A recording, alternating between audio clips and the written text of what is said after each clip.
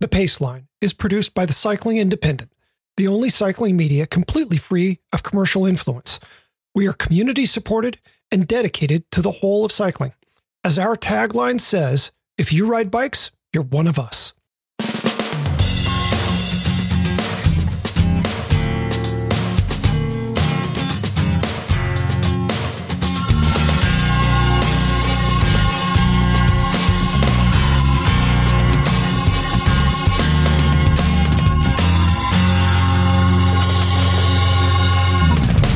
From the Cycling Independent, this is The Paceline, the podcast on two wheels. I'm Patrick Brady, and with me is my co-host, Robot.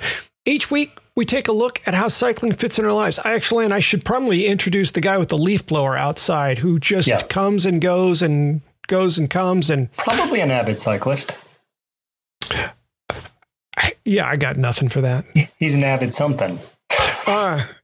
Blower of things. He was at my front door earlier blowing dust under the front stoop. Yeah. He really blows. That guy. How was your Memorial Day weekend, dude? Mine was great. It poured rain all 3 days, but I rode, I ran, I read books. I spent time with my people. No complaints. I sort of envy you that. We are desperately in need of. Yeah. Before I said it, I thought to myself, don't complain about rain to the people who never get rain. That was probably a good move. Yeah. We needed it. I like the rain. We garden here at my house. Nice. Circle of life. Water and rain is the giver of all life, right? Life is not possible without it. So it would be churlish to complain. Yeah, that's true. That and pizza.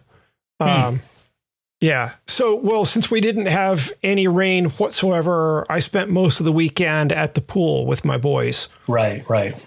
And I got a fair amount of reading done. Oh, good. Our pool here is not heated. And because it gets down into the 50s and 60s at night, our pool, when it's warm, is maybe, 80 degrees. Like, to your skin, cold. It's funny that you would say that because it's cooler than the temperature of your skin. So sure, as a sensation, feel that. Yeah. My neighbor has a pool, and which I am, I have usage privileges, and it's very seldom over 70 degrees. And I enjoy that. I enjoyed that temperature, but we've talked a lot about how I feel about coldness. Yeah. Both chapter and verse. Yeah. Yes. Yeah. And I'm going to bring it up again in a minute. Okay. Yeah. Well, why don't we let you roll right into that? Yeah. This week I wanted to just check on three things. I feel like we have these conversations every week and I leave sort of trailing threads. So everything I'm going to say today is stuff we've talked about in previous podcasts, and I'm just going to maybe catch up the story. So it's like a 3-part epilogue? Yeah, that's right. Okay. It's some real George R.R. Martin stuff. So I just wanted to check in on three things. The first one is the weather. The second one is riding with my wife, which I've written about on the site this week. Mm-hmm. And the third one is trying to buy a new bike for my 16-year-old son. Oh, right. Yes. I don't know. I don't need to go too deeply into any of them, but these are the big ticket items in my cycling life this week. And I just thought an iteration on them would be good. So first, the weather. Last week, I spun a whole tale of woe about how it was hot for that big gravel ride we did in New Hampshire, and how I, was sort of verging on heat exhaustion. And I don't really mind. I figured we were just, okay, now we're going to be in the hot part of the year. And New England is like that, like sort of usually the switch flips and you go from mild to hot without a great transition. The sucker punch we got this week was that Saturday morning, first day of the Memorial Day weekend, we got temperatures in the middle 40s with heavy rain. And it had been 90 3 days earlier. So the crazy thing is I actually had a great ride Saturday, even though I rolled home with my hands kind of on the verge of numbness and my legs turning bright red from sort of wind-driven rain exposure. But for me, there's something very cathartic about a ride like that. And the cold doesn't bother me. Like I looked down and my legs were red and I felt like, oh yeah, those are a little stingy, but it doesn't really bother me. And I realized, like, for most folks, that would be a real shitty ride, pouring rain, middle 40s, windy. But I would take that over 90 degrees every day of the week. Yeah, I see your point. I mean, the funny thing is, I'm not going to disagree with you, but my own personal self-restraint system, I'm more likely to roll out on the 90-degree day and just go, okay, well, it's hot. Okay, fine. And I'll roll on out. Getting me out the door, say 45 degrees in rain, it's very hard to get me out the door for that. But ultimately, the strange part, and maybe this is why I need more counseling in my life, I will actually have a better time on the 45 degrees and rainy day than I would on the 90 hot and dry and ultra sunny. Yeah. I think when it's cold like that, I just don't care about anything. It sort of strips you down. Like you leave and you're like, oh, this is uncomfortable. And I'm getting wet. But you sort of settle in and get comfortable with it. And then you're as wet as you can get, right? Like you've reached maximum wetness. Saturation. Right. I wanted to say the phrase terminal velocity, and I'm not sure why, but you're sort of as wet as you're going to get. And then I feel this great sense of freedom. Like literally, if my hands hadn't been kind of like losing function, I would have kept riding. I thought about it. I was like cruising back towards home. I was like, maybe I'll take another loop out this way. Well, I can't really feel my hands. Maybe I should go home. And even the night before, I looked at the weather forecast, as you do, and I was like, oh, yeah, it's going to be 45 and rainy. Yeah, I'm going to hit that. Like, I'm going to do that. Whereas if it was going to be 90, I would have been like, maybe not. And this presents a good segue for talking about riding with my wife, because at the time I left Saturday morning, she was climbing on the trainer to do an hour's worth of basement pedaling. Okay.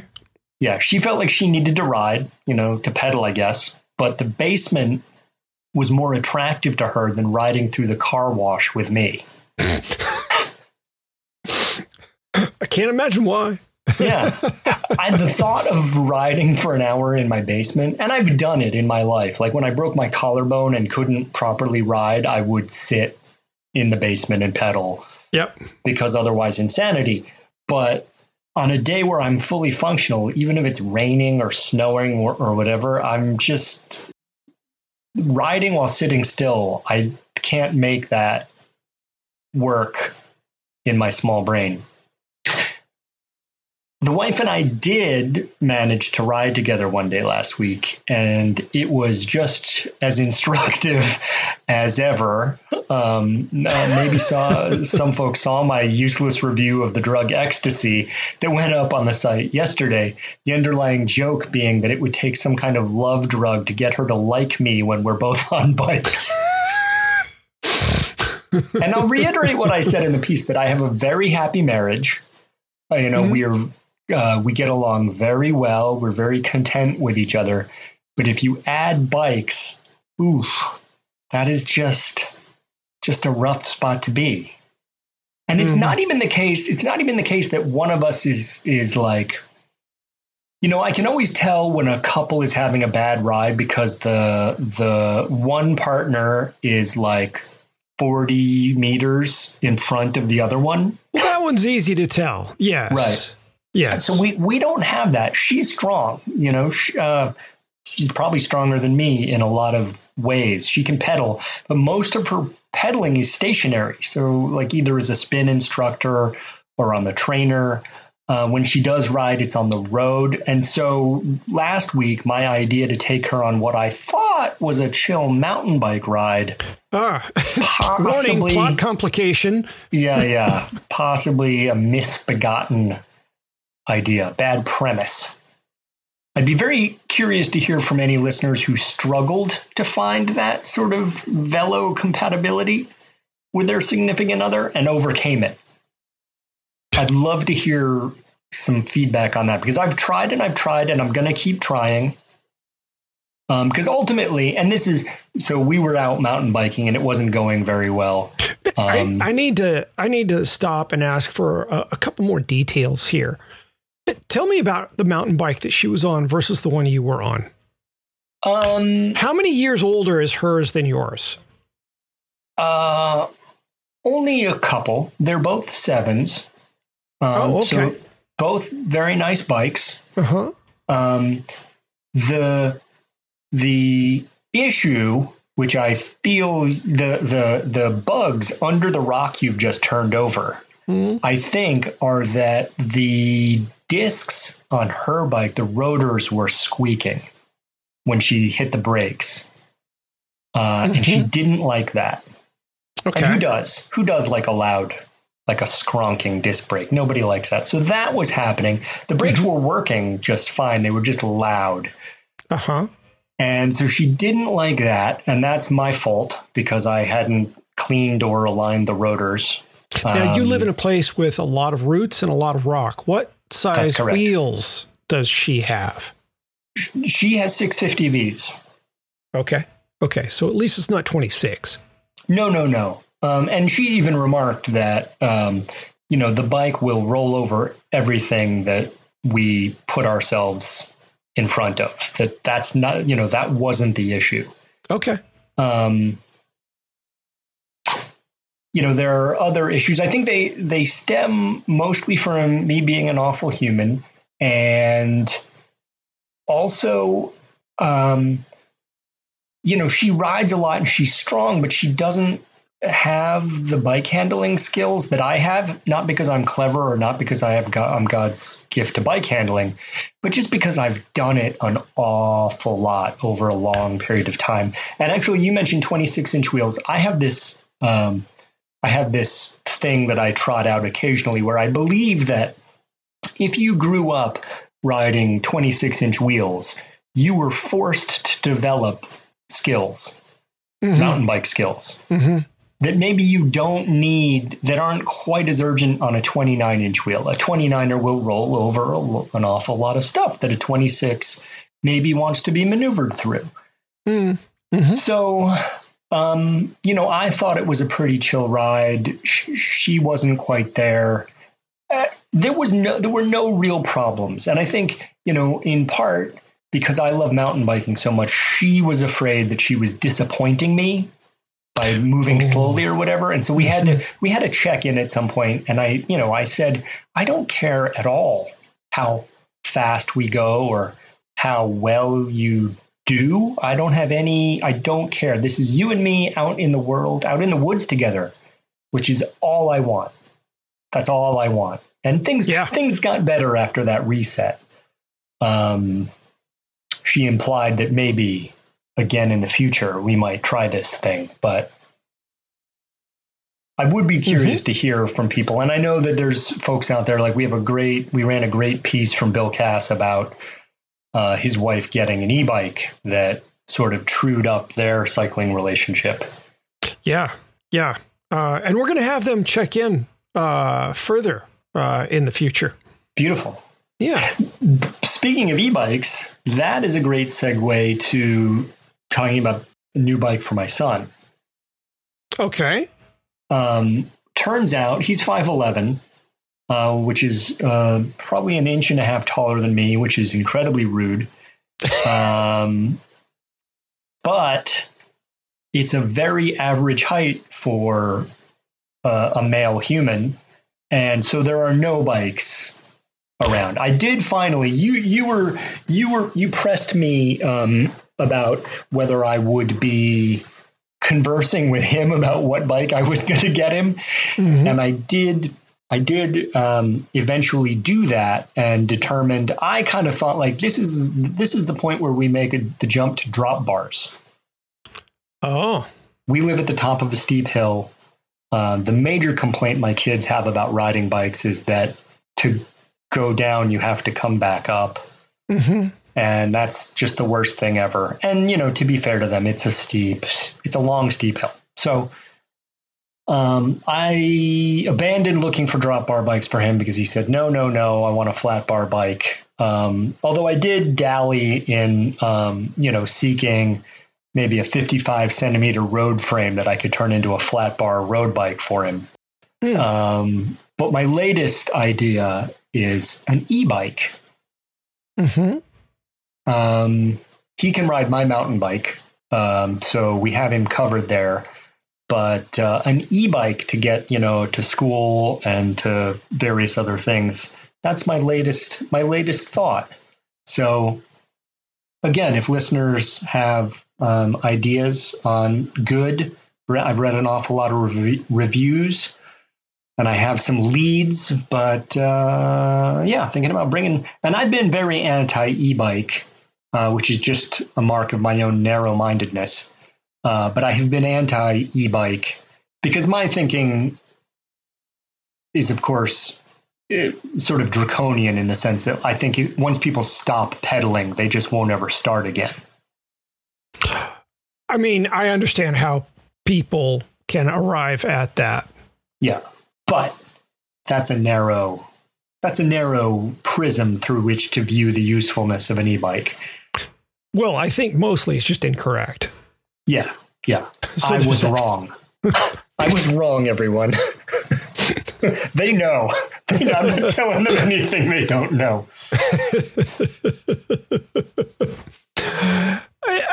Now I'm going to ask again. Little couple data points here. Yeah. So e-bikes are coming in. Kind of 4 buckets. You've got the commuter style. You've got e-mountain bikes. Yep. You've got cargo bikes and the like, and then you've got some road bikes out there. Yep. To my knowledge, that's the smallest of the various buckets. Yep. Are you thinking standard sort of e-commuter bike? I am.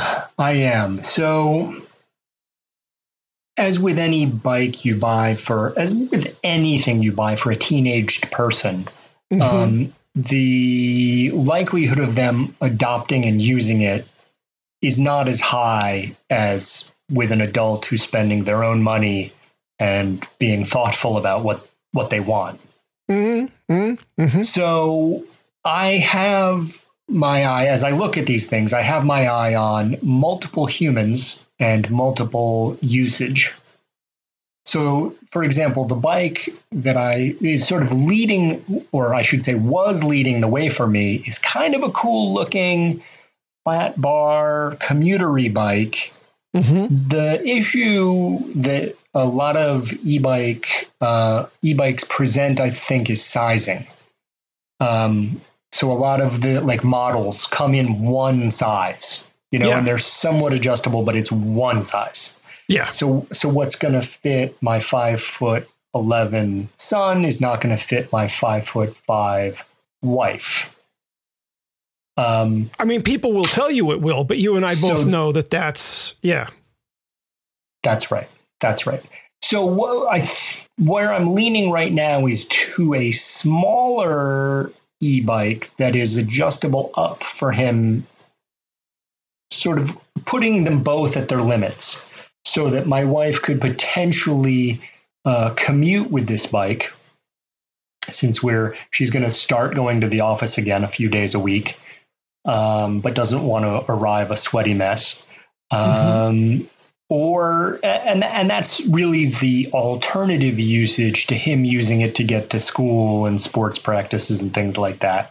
And then, at the outside, it would be something that I could put some baskets on and run errands on. Mm-hmm. Mm-hmm. Bikes in my house are a lot like food.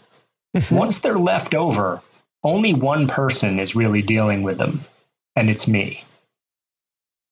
You know what I mean? Yeah. I follow you. Yeah. Now, okay, so I've got to ask a different sort of question here. Puberty.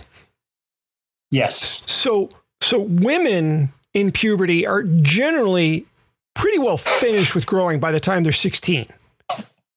I'm sorry. You said you had one question, then you said the word puberty. Which is not a question, but I'm sorry, you're getting to your question. Yeah. Go ahead. What are the chances that your 5'11", 16-year-old has finished growing? Maybe not. Yeah, very certainly, probably not. I mean, if he's already rude, is surly before or after rude? Oh, he was always surly. He was surly from the time he was like 3'7". So this is getting straight into churlish, I guess. Yeah, this is. I just, I knew that my boys would both be taller than me. I just, it rushed up and smacked me. And then he didn't even have the decency to be my height for more than about 10 minutes. He went right by me. And I have this thing, like speaking of puberty, I was a late bloomer. So I was actually like the shortest guy in my class right up until about senior year. And so I have a little, I'm 5'9" now, but I have this sort of like short guy complex. And so for him to, so rub your swiftly, yeah. So, and now, I stand in the kitchen next to him and he looks down on me. Like he's only 2 inches taller now, but he somehow manages to loom. Does he outweigh you? No. Oh, not at close. least there's that. Yeah. No, I think I still, he's got some filling out to do. I think I still have 30 pounds on him. Yeah, I was plagued by a similar issue in my growing up. I was in the bottom quarter of my class height wise. Going to an all boys school makes that an especially sore point, which is what I did for the first 4 years of my life. Yeah. And then my junior year, I started in my sophomore year. I started growing like crazy. And in junior year, I was reasonably tall. And then by my senior year, I was in the tallest fifth of my class. And I didn't stop growing until my sophomore year of college. Same. Yeah, same. I'm not 6 feet anymore, which I'm distinctly not pleased with. Right. I wouldn't know that except because I've been fitted for so many bicycles. I know exactly how tall I am. Yeah. Which in the mornings is about 5'11" and a half. And in the evenings is about 5'11" and a quarter. Right. And my spine is slightly scoliotic. So if I actually had someone do lots of work on me, I might return to my full 6 feet. Yeah. I would invest that money personally. I would. Yeah, I don't see that happening. No. I've got boys who are trying to eat 2,000 calories a day. Yeah. I got you. Yeah. So you're still thinking about getting a bike that would start out as too small for him, and he's still growing. Did I follow that one? Yeah, you did. I mean, as we're articulating this, I'm thinking this is a terrible idea. You're gonna like jack of all trades, master of none this bike, so that it's.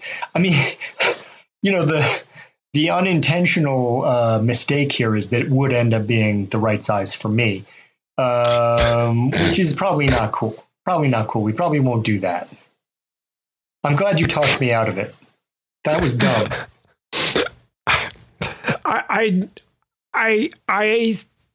I wasn't doing the math that the midpoint between your son and your wife is you. Right. I hadn't really connected that dot. I was just trying to think about, well,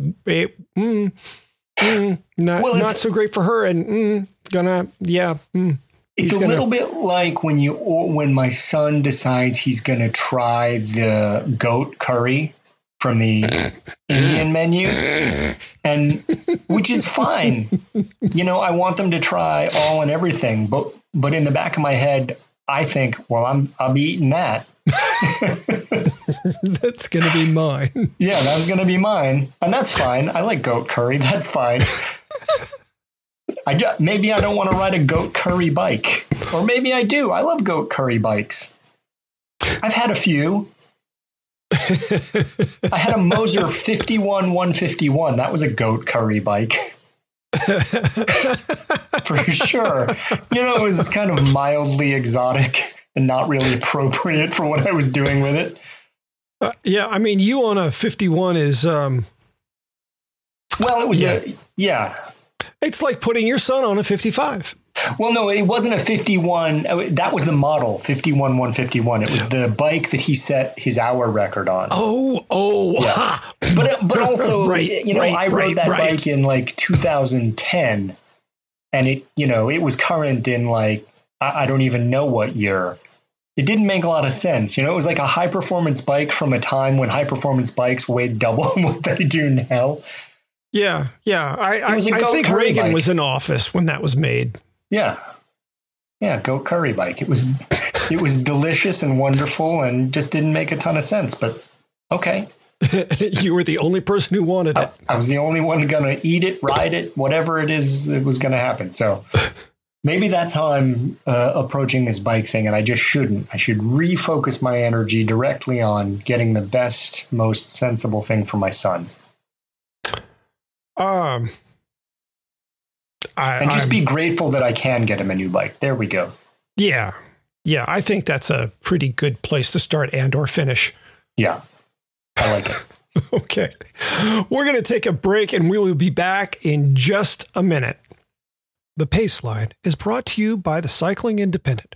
We are the only online cycling publication that's entirely reader-supported, with absolutely no advertiser, sponsor, or investor commitments influencing our editorial. We don't have a sales team or middle management. It's just the three founders and a collection of talented and committed contributors who independently produce our content. To maintain our commitment to honest, reader-focused editorial with the best writers in the business, we need your help. Every dollar that comes in goes directly toward creating the content you see. A subscription is cheap, easy, and it goes a heck of a long way. Just go to cyclingindependent.com, click on Support TCI, and choose your level. Thanks for listening. Okay, we're back with the Paceline, the podcast on two wheels. Patrick, what's your poll this week? Well, I've got another listener question this week. This is from Paul, just down the road in San Francisco. Okay. He's a roadie and gravel rider, and has decided he wants a mountain bike. Yay! Oh, yeah. But he's not sure what to buy. So he asked me my opinion. Yeah. So this isn't a brand issue, but a category issue. Yep. Broadly speaking, there are, 5-ish categories of mountain bikes on the market. You've got hardtails, you've got full suspension cross country, you've got trail bikes, you've got free ride, enduro. Some people think that's kind of all the same thing. Some people think it's two different bikes. And then you've got all out downhill bikes. Those are big buckets. But I can say, as someone who really studies what's out there, those lines get blurred, and there are other smaller buckets like the long travel 29er. Right. So I'll begin by saying that I'm a big fan of 29-inch wheels, kind of period. I steer everyone in that direction for the simple reason that they roll over everything from roots to rocks more easily even when they aren't rolling over tricky terrain, they just plain roll faster. Yeah. Plus, bike companies have dialed in 29er geometry to a degree they hadn't 10 years ago. And so you can't knock those bikes as being sluggish handling. That was always the way they were slagged in the past. Yeah. Also, for anyone who is moving into mountain biking from road and or gravel riding, we can eliminate a few categories of bikes right away, namely downhill, free ride, enduro. That's not where you start. No. You need clearance from the FAA. Yeah. I think the average roadie transitions to a hardtail easier than any of the other bikes for obvious reasons. Right. There are even people out there riding hardtails with the rigid fork, which I have opinions about. Sure. But there is another question that I tend to ask, one that I do think is a good deal more interesting. And the question is, what sort of experience you want to have? And I mean, honestly, this goes back to my days in retail. Somebody would walk in, I want a bike. What do you want that day to look like? With this, it's, are you just wanting to ride on surfaces that are unpaved, but more treacherous than what you can take a gravel bike on? Provided you already have one of those. Or do you want to have the flowy experience of cruising trails that makes mountain biking such a dopamine-drenched charge? Right. Anytime I ask someone that question, the answer is pretty much always yes. People want the fun. Yeah. It's like when I used to ask people, I'd say, oh, well, this is going to be faster than that. And they'd say, well, I'm not the fastest. And I said, yeah, but nobody is trying to go slower. Yeah, exactly. You don't have to be racing to enjoy moving faster. Yeah, that is exceptionally true. Yeah. And if you use the words flow and dopamine drenched, people, people want to do the do. Yeah. So for those reasons, I steer people towards trail bike. For anyone well-versed in this stuff, I apologize while I catch everyone else up. So trail bikes being kind of the midpoint in mountain bike design, relative to what the industry is offering, generally fall between about 120 millimeters of travel, front and rear, up to about 140, maybe even 145 on some forks. So once you're into 150, you're really getting into the whole free ride enduro thing. One of the things that I love about trail bikes is how much they have changed over the last 10 years. They pedal more efficiently. They handle better at speed. They're more nimble in tight quarters and have enough suspension to handle most of what most riders will ever encounter. All of these things came about because of how people were riding and what they were riding. Right. So this wasn't some engineer deciding, oh, we need to make the bikes this way. It's like, well, I keep crashing here. What can we do? Well, let's slacken out the head tube angle some. Right. I was just thinking during your intro that I could have made a lot of money selling face insurance to people.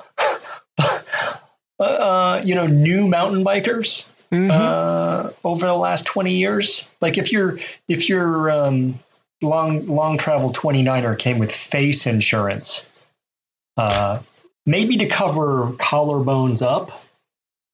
That's good. Yeah, that would have been a goer, right? Yeah. Shoulder blades too. Let's kind of from that general point. Nipples up. Maybe that's the business. That's my card. Hi, I'm John from Nipples Up. I'd like to insure your face. And everything within 6 inches of it. That's right. Yeah. That's a business plan. You should go on Shark Tank. Yeah. You should definitely go on Shark Tank. I'd like to go. Yeah. I'd like to go on Shark Tank like that game, Two Truths and a Lie. Where, people go and do real pitches, and then every week I get to go on and do a fake pitch. Yeah, I would watch that show. Yeah. I would watch that show. Yeah. Okay. So Yeah. Sorry. back to the question at hand. The one caveat to all of this is that a huge chunk of the U.S. is reasonably flat. And there needs to be a fair amount of kinetic energy, put another way, speed, to get the suspension to do what it does, compress so that the tires stay on the ground for improved control. Given the trails that I grew up riding in Memphis and will be riding next week, I can't actually make a strong argument for more than about 100 millimeters of suspension travel. In most cases, a hardtail in a circumstance like that, it really is probably the better answer. Yeah. So the perspective I'm offering is for people who will have descents that can be measured in hundreds of feet, not tens. John, how far do you have to go before you run into terrain where you wish you had full suspension, or do you? I'm the worst sort of mountain biker because I am a hardtail curmudgeon. For example, here in New England, one of the big meccas is Kingdom Trails in Vermont. Yeah.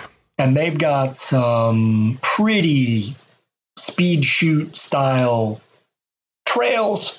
And I have ridden it on my hardtail right alongside my friends on dual suspension bikes and didn't really feel like I was given much up. Mm-hmm. I mean, I think it's I don't want this to sound like I'm being macho. I think it's a more challenging experience, certainly on a hardtail. You're managing force more vigorously, or at least you hope you are. But I like that. I really like that. It's not that I wouldn't enjoy that stuff on a dual suspension bike, but there again, to me, the perfect middle of the road bike is probably the 120. I guess it would be a cross country bike. Well, that's a trail bike. I mean, most cross-country bikes are going to end 110, 115 at the outside. Yeah. I mean, we're splitting the hairs. Sure. Well, that's the problem. Is they blur the hairs. Yeah. I think, I have a lot of friends who rode 26-inch bikes, in the 90s and then kind of let it go and wanted to come back to mountain biking. Mm-hmm. And they came back and they were like, what even are mountain bikes anymore? Yeah. It is definitely a category that is unrecognizable from where it was even 20 years ago.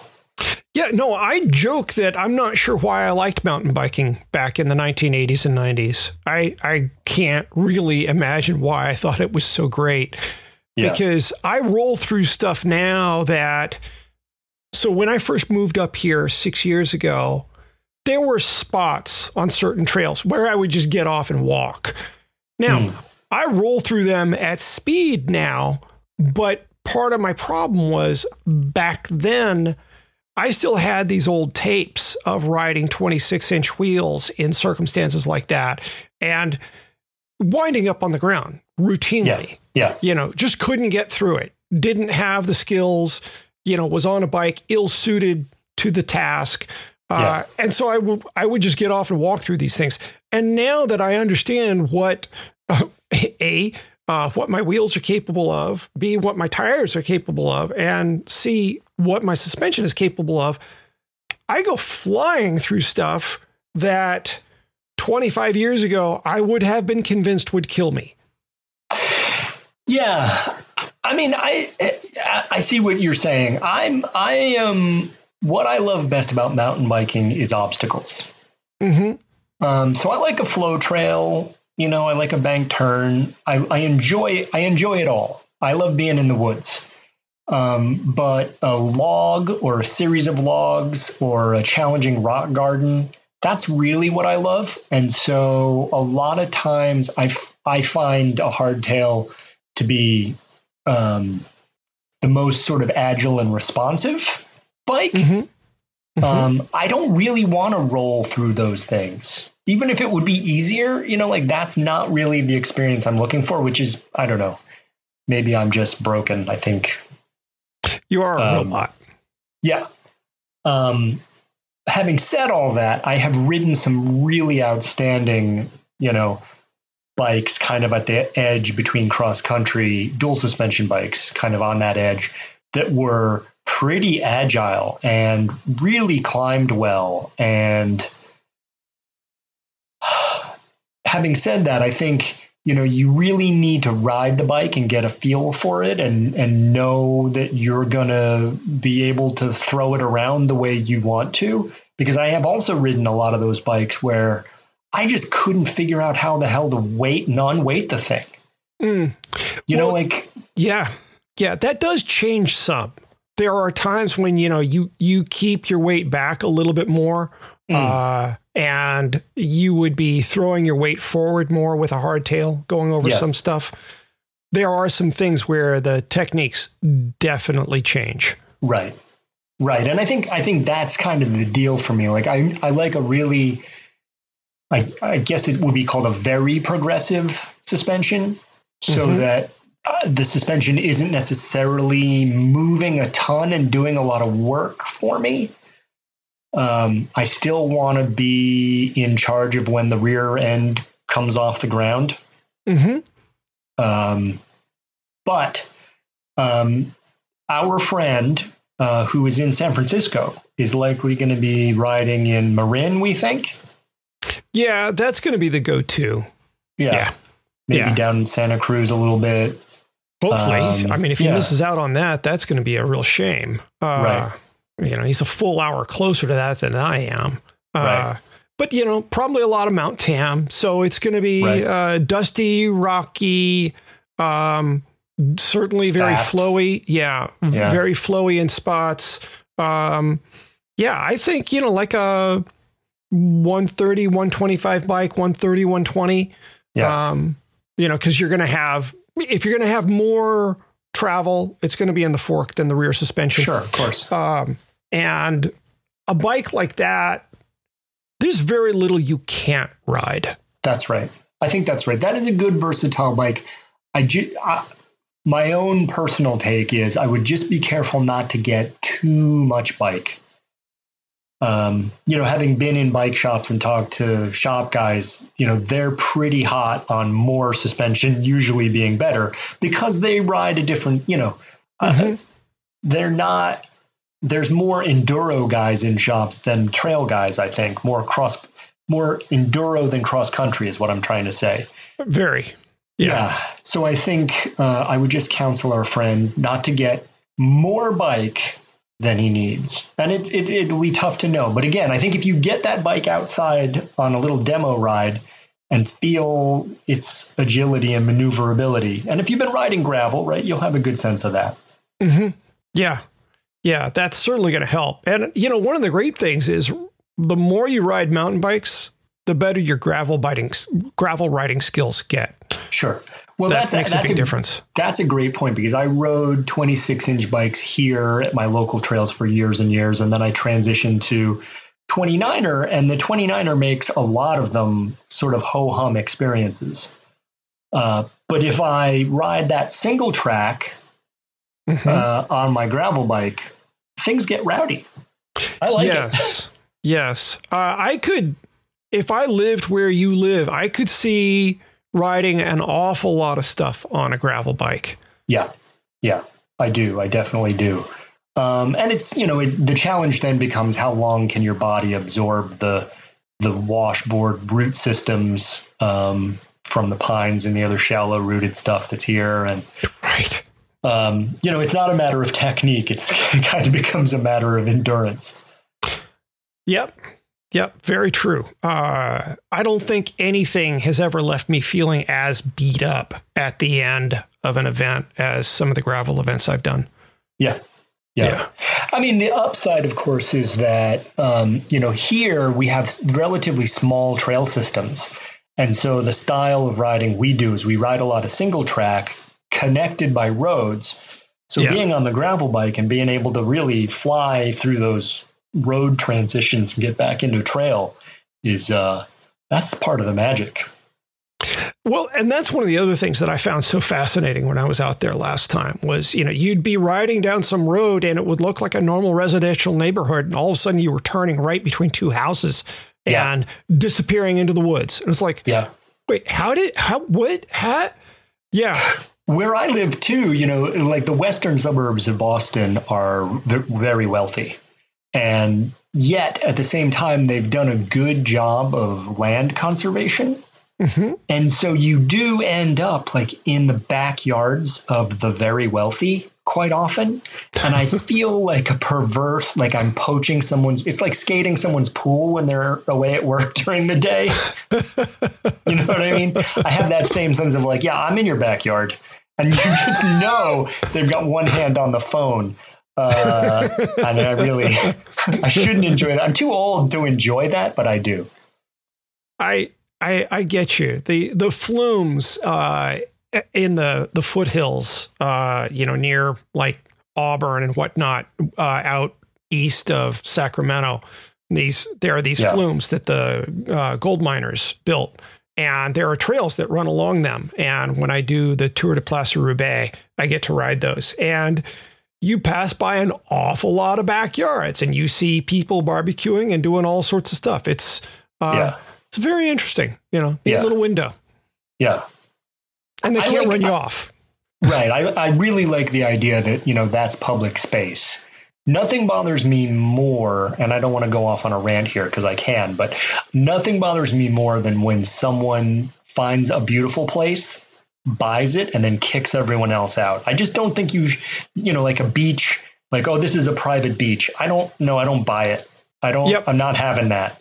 That you own this stretch of you just decided this is going to be yours. Yep. The common good. I'm going to sound more and more like a ranting socialist, and I'll just stop. So we could move on to the picks. Yeah, let's do that. So this week, again, I'm going to go back to a previous show. I think it might have been the first show we did together. I talked about mountain biking in Wales. Mm-hmm. Yeah. And what magic that was. And I threatened to wax rhapsodic on that topic in a later show. And welcome to the future. We're there now. This is the show. So my pick is mountain biking in Wales. I'm fully vaccinated now, as are you, right? So travel begins to be possible again. Yep. I think it's booming, in fact, and because it's booming, I'm actually not dying to get back into the game. Like, I want to travel, but I don't really like crowds. I don't like being packed in, and I don't like dealing with all that. So maybe I'm going to put off international travel. If there's one thing that will get me back sooner rather than later, it'll be going to Wales to see my family and to shred what I think is the original Narnia. Ooh. Yeah. So if you ask me where a great place to ride mountain bikes is, just to be clear, I'll tell you everywhere. Pretty much everywhere. Even Florida is a great place to ride mountain bikes. I am a firm believer that every state in this country and all of the countries in Europe and beyond, Africa, everywhere, I believe that everywhere has good mountain biking. I like your positivity there. Yeah. I can't think of a place. Monaco? I don't know. I'm searching, but I bet you even in Monaco there are some cool trails that you would enjoy. I'm not sure there's much in Monaco that isn't paved, but please continue. Yeah, there's got to be. Anyway, having said all that, Wales has this ruggedness and lushness that make it just a dream to ride. So many of their trails take you to places that look like Middle Earth. Oh, where you're just like on a mountainside, but hey, here's a waterfall all of a sudden. And there's like some very old, very burly wooden bridge that goes over it. And I'm pretty sure there's orcs under there. So keep moving. And on top of that, they have a very mature trail riding culture. Yeah. So Wales has the first trail center in the UK. which is Koidebrennen, and they have throughout the country, I think they have 4, maybe 5 national trail centers where you can show up, rent bikes. They're mapped out. They have like the full range of like, here's some places you can go with family. Like last time I was there, I took my wife and kids to Koidebrennen, and we rented bikes and we did the family loop. And then the kids sat down with candy bars, and I went out and did some of the more challenging stuff. And I was so pleasantly surprised. Like, these are very intentionally and well-designed trails that also manage to be like really in nature and don't feel like you're just at some mountain biking Disney. And there's restaurants at these places, and it's the people are so friendly and welcoming. Like, I just can't think of, if you're doing a family vacation or if you're doing like a solo trip where you really want to do some heavy stuff, it's all there. And I'm fortunate. My family live in a village in mid Wales. And from there, it's almost dead center in the country. You can get to all of these places within 45 minutes or an hour. So you could spend 4 or 5 days in Wales and hit like some very, very different systems, like trails along the sea cliffs and trails in deep forest, and then mountain trails and things through old slate quarries. And it's just a hidden gem. Wow. The more you talk about it, the more it rises on my little hierarchy of places I need to go. Yeah. I mean, listen, I've ridden Western Slick Rock and Colorado Mountain and California's OG stuff in Marin, as well as all this Rocky Rudy mess here in New England. But if a genie in a bottle offered to take me and my bike anywhere today, I'd go to Wales. That's really something. Yeah. Maybe if I get something figured out where I have a little bit of a slush fund, you and I go do that. Yeah. Yeah. I mean, we'll stay with my family. I have this vision. So my family were all dairy farmers in mid Wales, and there are farms. Like, we still have a farm or 2 or 3 in the family. And I have kind of a vision, because my dad's brothers have all retired from farming. I have this vision to turn one of the farms into like a mountain bike B&B. You get a van, and you're literally 45 minutes in 4 different directions from these incredible places to ride. And, if you loop in the trail runners, it's endless. And the other thing about Wales, I should say, so we went up to Koidebrennen, we spent the day, we had a great day, but the whole 45-minute drive back, there are trails leading out of every village. There's a guy who runs a company called Mountain Bike Cymru. Cymru is the Welsh word for Wales. And that's like 52 letters? Oh, no. It's just Cymru, Cymru.